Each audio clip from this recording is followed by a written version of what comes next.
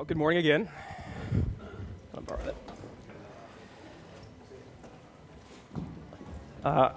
If you are a kiddo, K through 6, you're welcome to head down with these responsible people to Sunday school with Miss Anna. And if you're younger than K and you'd like to take advantage of our childcare, you can head down through the back of the church at any moment, and we've got some childcare available for you down there. You know, my name is Dan Moylan. I'm standing in for our pastor, Robert Krumrei, who's in Texas right now. And he uses this time every year to travel around and go to different churches and actually get people just to come on the mission of Mercy House. And that's been one way that God has sustained our church financially and through prayers for the last 18 years, is that people who believe the gospel in a way that actually makes them put their money where their mouth is, and believe in the power of the gospel, invest in Mercy House. And so about 50%, almost 50% of our annual budget comes from people who have never even been to Amherst, which is humbling and also brings me to a place of just incredible thanksgiving. There's a danger in that, though, which is that we allow this to happen every year. We send out our pastor, and then it just becomes normal, and it's not normal. It is just an amazing way that God provides for our church. And so I'd like you, please, if you have a cell phone, to take it out and put in a little note this week to pray for Robert at some point between today and the next 2 weeks. You can pick any day. I'll leave that up to you. But to pray for him and then send him a text to say that you're praying for him and that you are also praying for Mercy House during this time. And we pray prayers of thanksgiving that this is one of the ways that God has met the needs of this church. Okay. And once you're finished putting in that note, I'd like you to swipe up and take a picture of the next slide, which is a list of the Psalms that we'll be studying in January. You can take a picture of that. Not me, though. And so each week, we're in a 4-week series on Psalms. This is the first of a 4-week series, so we learn about Psalm 8 today and kind of the importance of Psalms as a whole. But the idea is that every day this week, we'll be praying through a psalm, the same psalm, as a church. And so tomorrow, at some point during the day, you'll open up to Psalm 8, and you'll pray through that. And the way that you do that is you read it out loud for information first, and then you pray it out loud or silently, and then you pray again a third time, and this time you put what's being prayed about in the psalm in your own words. And that's a good kind of routine to get in when you pray through the Psalms. And the hope is that we'll be doing that every day as a church, and we'll learn how to use our emotions in a way to relate to God in a healthy way. Okay? So, you're reminding to pray for Mercy House and Robert this week, and you've taken a picture of that. I guess we should put that on the website too, so you can access it that way. So I'm going to pray for us, and then we'll get started with today's sermon. Father God, thank you so much just again for the blessings that you bring in a new year and in the past year. And we thank you for this church that has served so many, and through your just incredible grace and provision, Father. Just what a privilege it is to be part of this family. We pray that your blessing would be on the service today, Lord, and that we would just grow more and learn more about how to relate to you in a healthy way through studying the Psalms, and especially Psalm 8. We lift this up to you in Jesus' name. Amen. So the word psalm actually comes from the Greek word psalmos, which means song or poem. And that Greek word comes from another Greek word, which means to pluck. And the reason that all those words go back to pluck is that they're meant to be sung or read to a rhythm, like with a harp, the way you would pluck a stringed instrument, or a lyre or something. And that's different from other books in the Bible. Other books that are kind of a logical display of God's character and who he is and who we are as a result. It's different from other books in the Bible that are in a historical narrative. But this is really art. This is creative writing. And the reason that that's different from other words is that when something becomes art, it makes the viewer or the listener feel something. There's an emotion associated with it. So words stop becoming just, or paragraphs stop becoming just a string of words and sentences, and it becomes art when there's an emotion, when there's a feeling that's evoked from that. In the same way that like photography stops becoming just a capture of light and shapes, and actually becomes art when you look at it and it makes you feel something. It evokes an emotion. Same thing for music or performance art, just a bunch of flailing body parts on a stage. That stops being moving body parts and it starts being art when you watch it and you feel something, you feel an emotion. And that, I think, is, that is what Psalms are intended to do. They're intended to be read and prayed in a way that makes us feel something. It evokes an emotion out of us. Okay? And because Psalms are found in the Bible, they're similar to the other books in the Bible in that they're God-breathed. So 2 Timothy tells us that all Scripture is God-breathed. It's good for you, teaching, rebuking, learning in the Bible. And so these types of poems, these songs, are God-breathed. They're divine, which means the emotions that they evoke are emotions that are intended for us to relate to God with, right? So because God is intending us to feel a certain way or to recognize a certain emotion while we pray through these, it's also his intention for us to bring those emotions to him because they're divinely inspired. Reading Psalms helps us guide our emotions towards God, okay? And it's good. We need that guidance. Because even though we were created in the image of a spiritual God with a mind and will and emotions, and God's plan A was for us to be in just eternal and perfect alignment with his spirit, that means that the emotions that we feel and the way we relate to him out of our emotions would also be in part of God's plan. But sin screwed all that up, right? Sin messed all that up. And so we need guidance, right?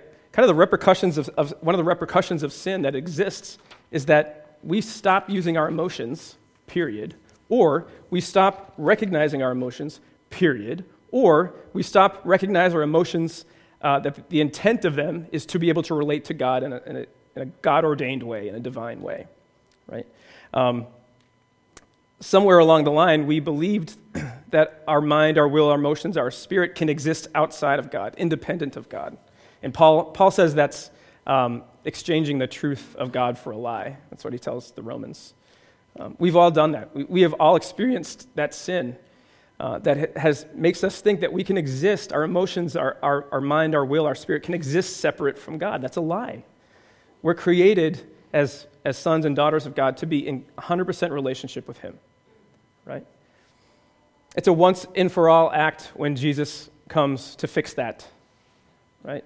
So the downside to believing that sin, that we can be independent of God, is that it cuts us off from him. It's a spiritual death, right? And so we cannot relate with a holy God when we are thinking that we can be independent of him. And that is bad news, because we're created to be in connection with him. But God came to earth in the form of Jesus, his son, to live a holy life, a sinless life. Everything that Jesus did and said and thought and felt is what God would think and feel and act on, because Jesus was God. Okay? So he lived a holy, sinless life, and the penalty for thinking we can be independent of God is death. And Jesus took that death upon himself. He paid that price, but because he was holy, his death was enough to cover the sin of the rest of humanity. His sin was enough to fix that problem, which means we are no longer left to exist independent of God. But we now have, under God's grace of Jesus, we have the forgiveness needed to get ourselves back in line with God's Spirit, which means that our mind, our will, and emotion can once again be based on the Spirit of God, the way it was intended to be. That's a like a one-time thing. For under God's grace of Jesus, we're forgiven. And the sins that we commit after that, they're not held against us because they've been paid for already. But there is kind of like a residue of sin that exists in our lives. Would you agree? There's a consequence, kind of I think of it as a bad muscle memory of the time when we thought that we could exist independent of who God is. And that bad muscle memory can come back into play at various points in our Christian walk. And for me, maturing in my own faith is learning to align my mind, will, and emotions with the Spirit of God more and more and more and more and more, and not acting off that muscle memory. I think I can be independent of that. What makes that tricky is this sinful muscle memory where we try and act, we try and act as if our our emotions are separate from God, or they're not intended for us to relate to God in some way. Paul calls that living out the old self, the independent self from God, instead of the one that is dependent on God and aligned with his Spirit. We're basically can function as emotional cripples or emotional delinquents. And there's a spectrum of that delinquency, right? So I think for some of us, and maybe this is a generalization, but I think for guys in general, it can be hard for us to find a place where we can sit in our emotion. And we can recognize that it's there, and we can submit that to God, and we can kind of like tease it through, right? Because we might think that that's weak to recognize that we have emotions, and then that might stir something up in us, whether they're joyful emotions or not. But it's a weakness, and we think that we are independent. It's that independency problem, that muscle memory. And that's bad because that prevents us from submitting our emotions to God and relating to him through those things. That type of person might be someone who's fiercely dependent, afraid to ask for help, maybe is a bit of a loner or is lonely but is okay with that, right? That sin residue, that muscle memory of thinking that our emotions are not intended for us to connect with God. You might be on the other end of the spectrum too, and we give our emotions too much importance, and our emotions are predominant. And instead of recognizing the true purpose of them, which is to feed us into a relationship with God, we use our emotions as the foundation for all our decision making. And the things that come out of our mouth are based on our emotions instead of a combination of emotions and logic, right? And that's also a form of being an emotional cripple. And you might be anywhere on that spectrum. And some of you might think, yeah, I definitely feel really uncomfortable when I'm in a vulnerable position and talking about my emotions. I don't like that. That is not comfortable for me. I don't like doing that with people. I don't like doing that with God. And you might think, I'm an emotional cripple. Or you might be thinking, I don't think I'm an emotional cripple. I'm okay sitting in my emotions. I'm okay submitting those to God. But I'm definitely 100% married to an emotional cripple. And good luck to you if that's your case. That's a hard place to be. Because not only does that emotional delinquency impact how we interact with God, but it also impacts how we interact with other people as well. And it can be a tough place to be married to somebody who is acting out of that sin residue, that muscle memory of independence from our emotions. But in the same way, if you are in a relationship with someone or in your marriage and you recognize that an inability to access and identify emotions exists, as a married person who's in a commitment, we fight for that, right? We act on that. We say, even though this is hard and vulnerable and uncomfortable, and there might be tears involved, or it doesn't have to be sad, but it could be a positive thing, but I'm going to sit in this with my spouse. We're going to talk about it together. That's a way that we fight for our relationship through accessing our emotions in a healthy way. It might look like going to see a counselor, a professional counselor, who can provide us with the tools to identify what emotions we're feeling. How frustrating is it when you're feeling something, or you know somebody is feeling something, and they can't identify what they're feeling? It's really hard to function in that way. And so sometimes if we access a professional or a counselor who's equipped to provide us with the vocabulary to do that, it can be helpful, right? And Psalms kind of does that for the Christian. This actually makes me think of a movie that we watched this weekend called Inside Out. Have you guys heard of that movie before? Got 98% on Rotten Tomatoes. It's very good, but certainly hits a certain age group, I think. But it's one of those movies you can watch with your kids, and you actually are entertained by it too. But the premise is that it takes place in the mind of this 11-year-old girl who's going through a stressful situation, through a move. And all the emotions that are going on in her brain are personified in these characters. And so, like, you've got sadness over there on the left, and you've got joy and anger and disgust and fear and anxiety. And they're combating with each other to kind of take control of the ship. And she acts based on whichever one of those things is in control. And I thought this was interesting because I have a second grader who came home from school one day, and he was angry about something that happened in school. And he was talking to me about it, and he said, "Dad, I was in the red zone." And I said, "What is the red zone?" He goes, "The red zone is like when you're really angry." And public schools have capitalized on that movie in the last 2 years. And they've done it in a way to teach social and emotional health to kids who are familiar with this. And so this is a chart that's in all the classrooms in his school up to a certain age. And they're taught to first identify what feeling you're feeling right now. Now, this is really a behavior management tool, I think, but the plus is that it also provides them with skills and vocabulary needed to have some kind of emotional health, right? And so the first thing they ask is, what zone are you in? And they might say, I'm in the red zone. And the next question is, well, what can you do? And there's another chart that goes underneath this that says, you can ask for help, you can take deep breaths, you can count to 10 or things. And I kind of love this because it's priming them with the ability to identify emotions, communicate the emotions, and then do something with it. Okay? Now, the Psalms can kind of act like our feeling zone chart for the Christian emotional delinquent. The difference is, with the psalmist, instead of asking that second question, what can I do? The psalmist recognized that we're created in the image of a God who has a spirit, a mind, a will, and emotions. And so our mind, will, and emotions reflect and are designed to interact with God. And so the psalmist's second question is, what is God's role in this? Right? Here's what I'm feeling. What is God's role in this? It can be really difficult to do if we're not even willing to engage in the first question. But the second question is really key for the Christian. It is, God's given me this emotion.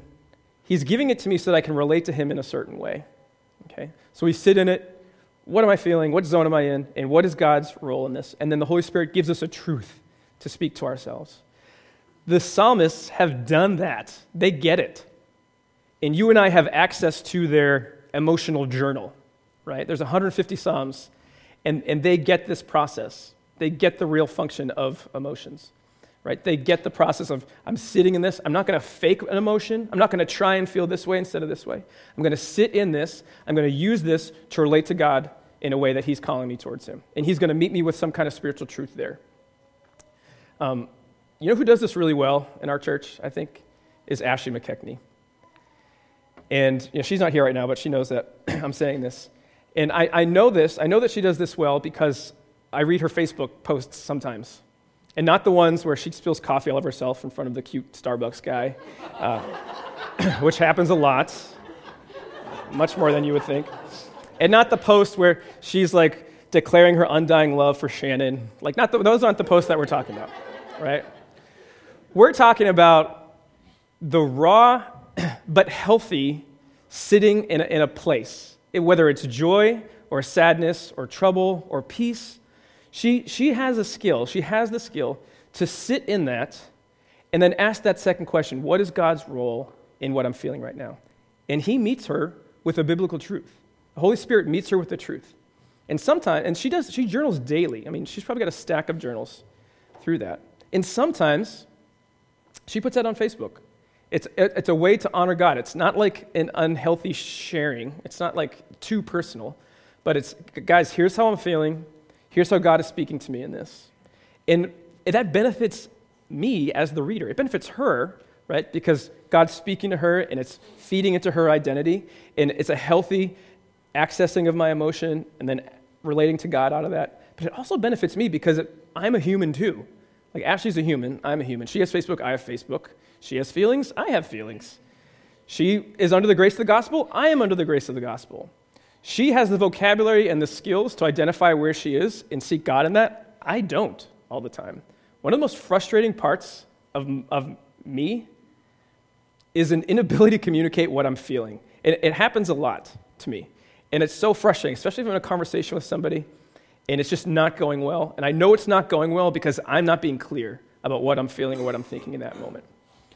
Ashley doesn't have that problem necessarily all the time, right? But she provides me with an example. When I'm feeling this way, oh, this is how I respond to God in sadness. I don't ignore it. I don't pretend it's not there. But I submit that to him and I invite him into it. He meets me with the truth. Or when she's feeling particularly joyful, and she'll write a post about that, and she says, I'm feeling this way. Why am I feeling this way? What is God's role in this? He is the source of my joy. right? It's not in the fact that I just got this new shiny object or this great thing just happened, right? It's that God is the source of my joy. And that serves as a model for us to use our emotions to relate to God in a healthy way. Now, if you don't have Facebook, don't worry, because we have the Psalms, which do the same thing, except they are divinely inspired, right? There is no sin residue. There is no muscle memory that's leaking into Psalms. So this is God's divinely inspired scripture teaching us how men and people who get it submit their emotions to God in a healthy way. And so first, if you're on that spectrum of emotional delinquency and you're the type of person that's like, I don't even want to sit in my emotions, I don't even want to acknowledge that I have feelings or emotions, your Psalms is probably not the book you're going to gravitate towards, right? But this is a book that we need to gravitate towards as a church and as a Christian, to learn how our emotional identity is designed to relate to God. Okay, and so this is what we're going to be sitting on for the next 4 weeks at Mercy House. And today, we're going to be looking at Psalm 8. Now, the beauty to the Psalms is that they cover the whole spectrum of human emotion because they're written by humans, divinely inspired by God. And so they're Psalms that model for us what suffering and loneliness looks like and how we can relate to God through that. And there's Psalms about joyfulness and gladness and how we relate to God through that emotion, about feeling troubled and feeling peace, about mourning and about rejoicing. The Psalms cover the spectrum of human emotion. And so we've got model after model after model of how to relate to God from our emotional identity in a healthy way. And we've chosen to start this sermon series with Psalm 8 because it is a psalm of praise and thanksgiving and adoration towards God. And what a great way to start 2018. Every day of the week, we'll be praying to God, a God of adoration, and we'll be praying to God a song of adoration and of praise. Now, this psalm is written by David, same David and Goliath, same David that succeeded Saul, same David and Bathsheba, right? So there's certainly sin residue in this guy's life, but he gets how to sit in emotion, and he gets how to invite God into that. He gets it. And actually about half the Psalms are written by David. They're written by other people as well, but they're all divinely inspired, and they all have a purpose for modeling for us how we relate to God in a healthy emotional way. Now, if we look at Psalm 8, the first thing that I notice is that it's a psalm sandwich. And that's trademarked, but you can use that term if you want. And the Psalms sandwich is significant, I think, and it's because you're starting and ending the psalm with the same line. So, and that line is, O Lord, our Lord, how majestic is your name in all the earth. You have set your glory above the heavens. And then the last line, O Lord, our Lord, how majestic is your name in all the earth. It's and everything in between is sandwiched in between those two things. And there's a significant point to that sandwich, which is that he's starting the psalm acknowledging who God is, and he's ending the psalm acknowledging who God is, which protects everything in the middle, right? Anything that's in the middle we know is in the context of God's identity. And so who is God? Well, we start with, O Lord, our Lord, and there's actually two different Hebrew words that are used for Lord there. One is Yahweh, which is kind of the big God the creator, like Lord over everything, create over everything. And the other one is Adonai, which means master, kind of like Lord over me, right? And then he says that your name is majestic, okay? And that majestic is coming from majesty, which is royalty. And so what he's really saying here is, you are God of everything, and you are God of me. And you're king.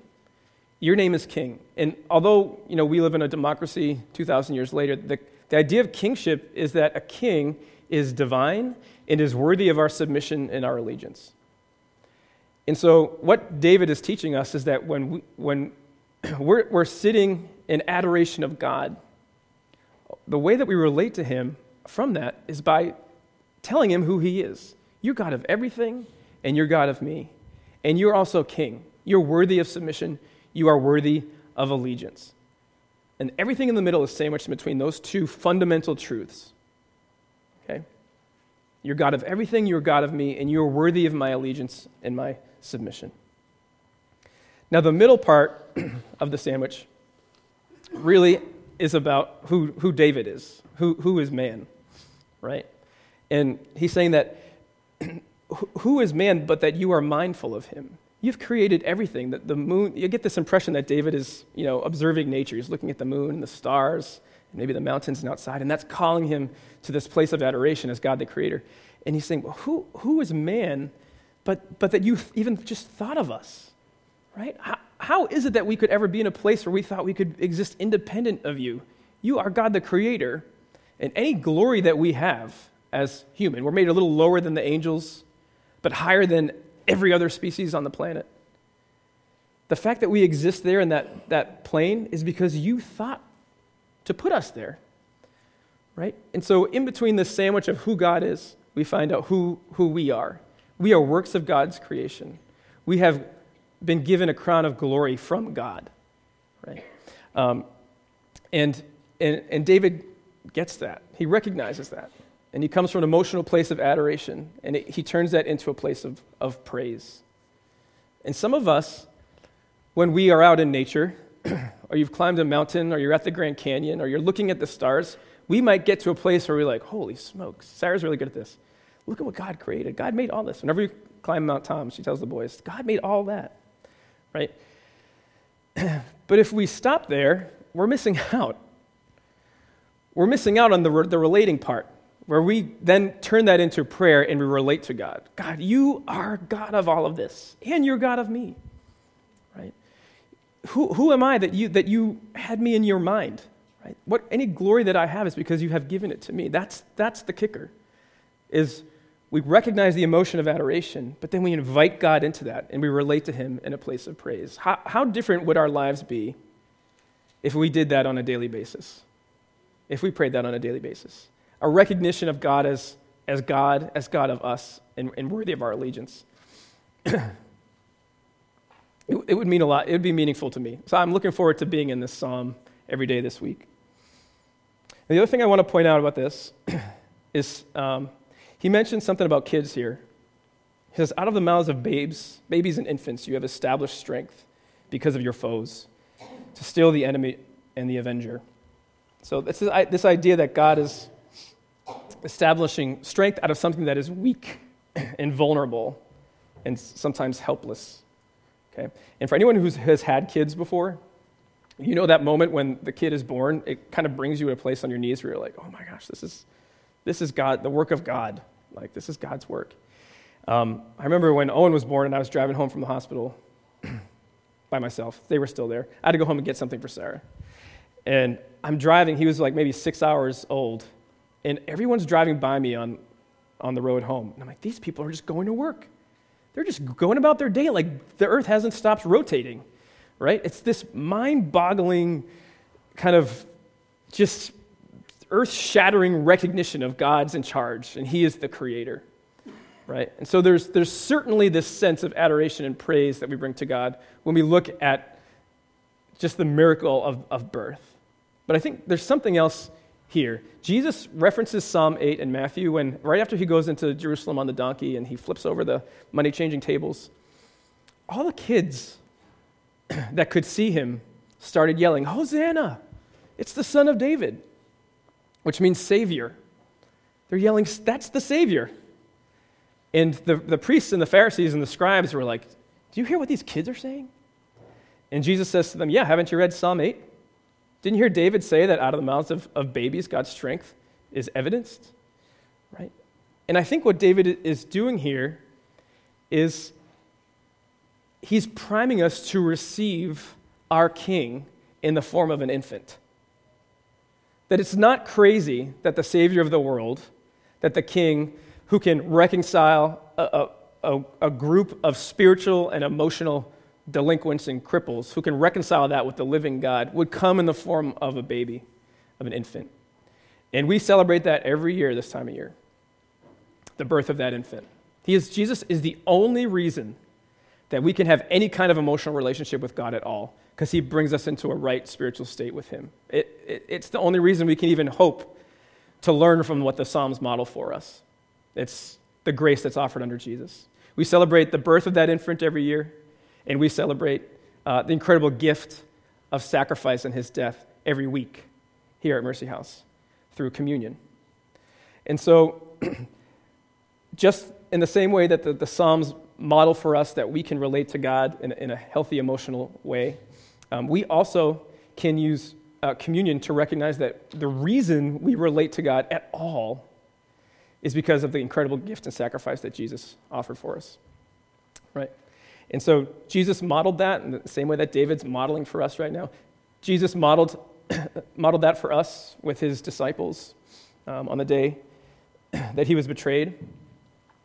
And he sat with them, and he told them that, my body is going to be, he's preparing them for what he's about to do.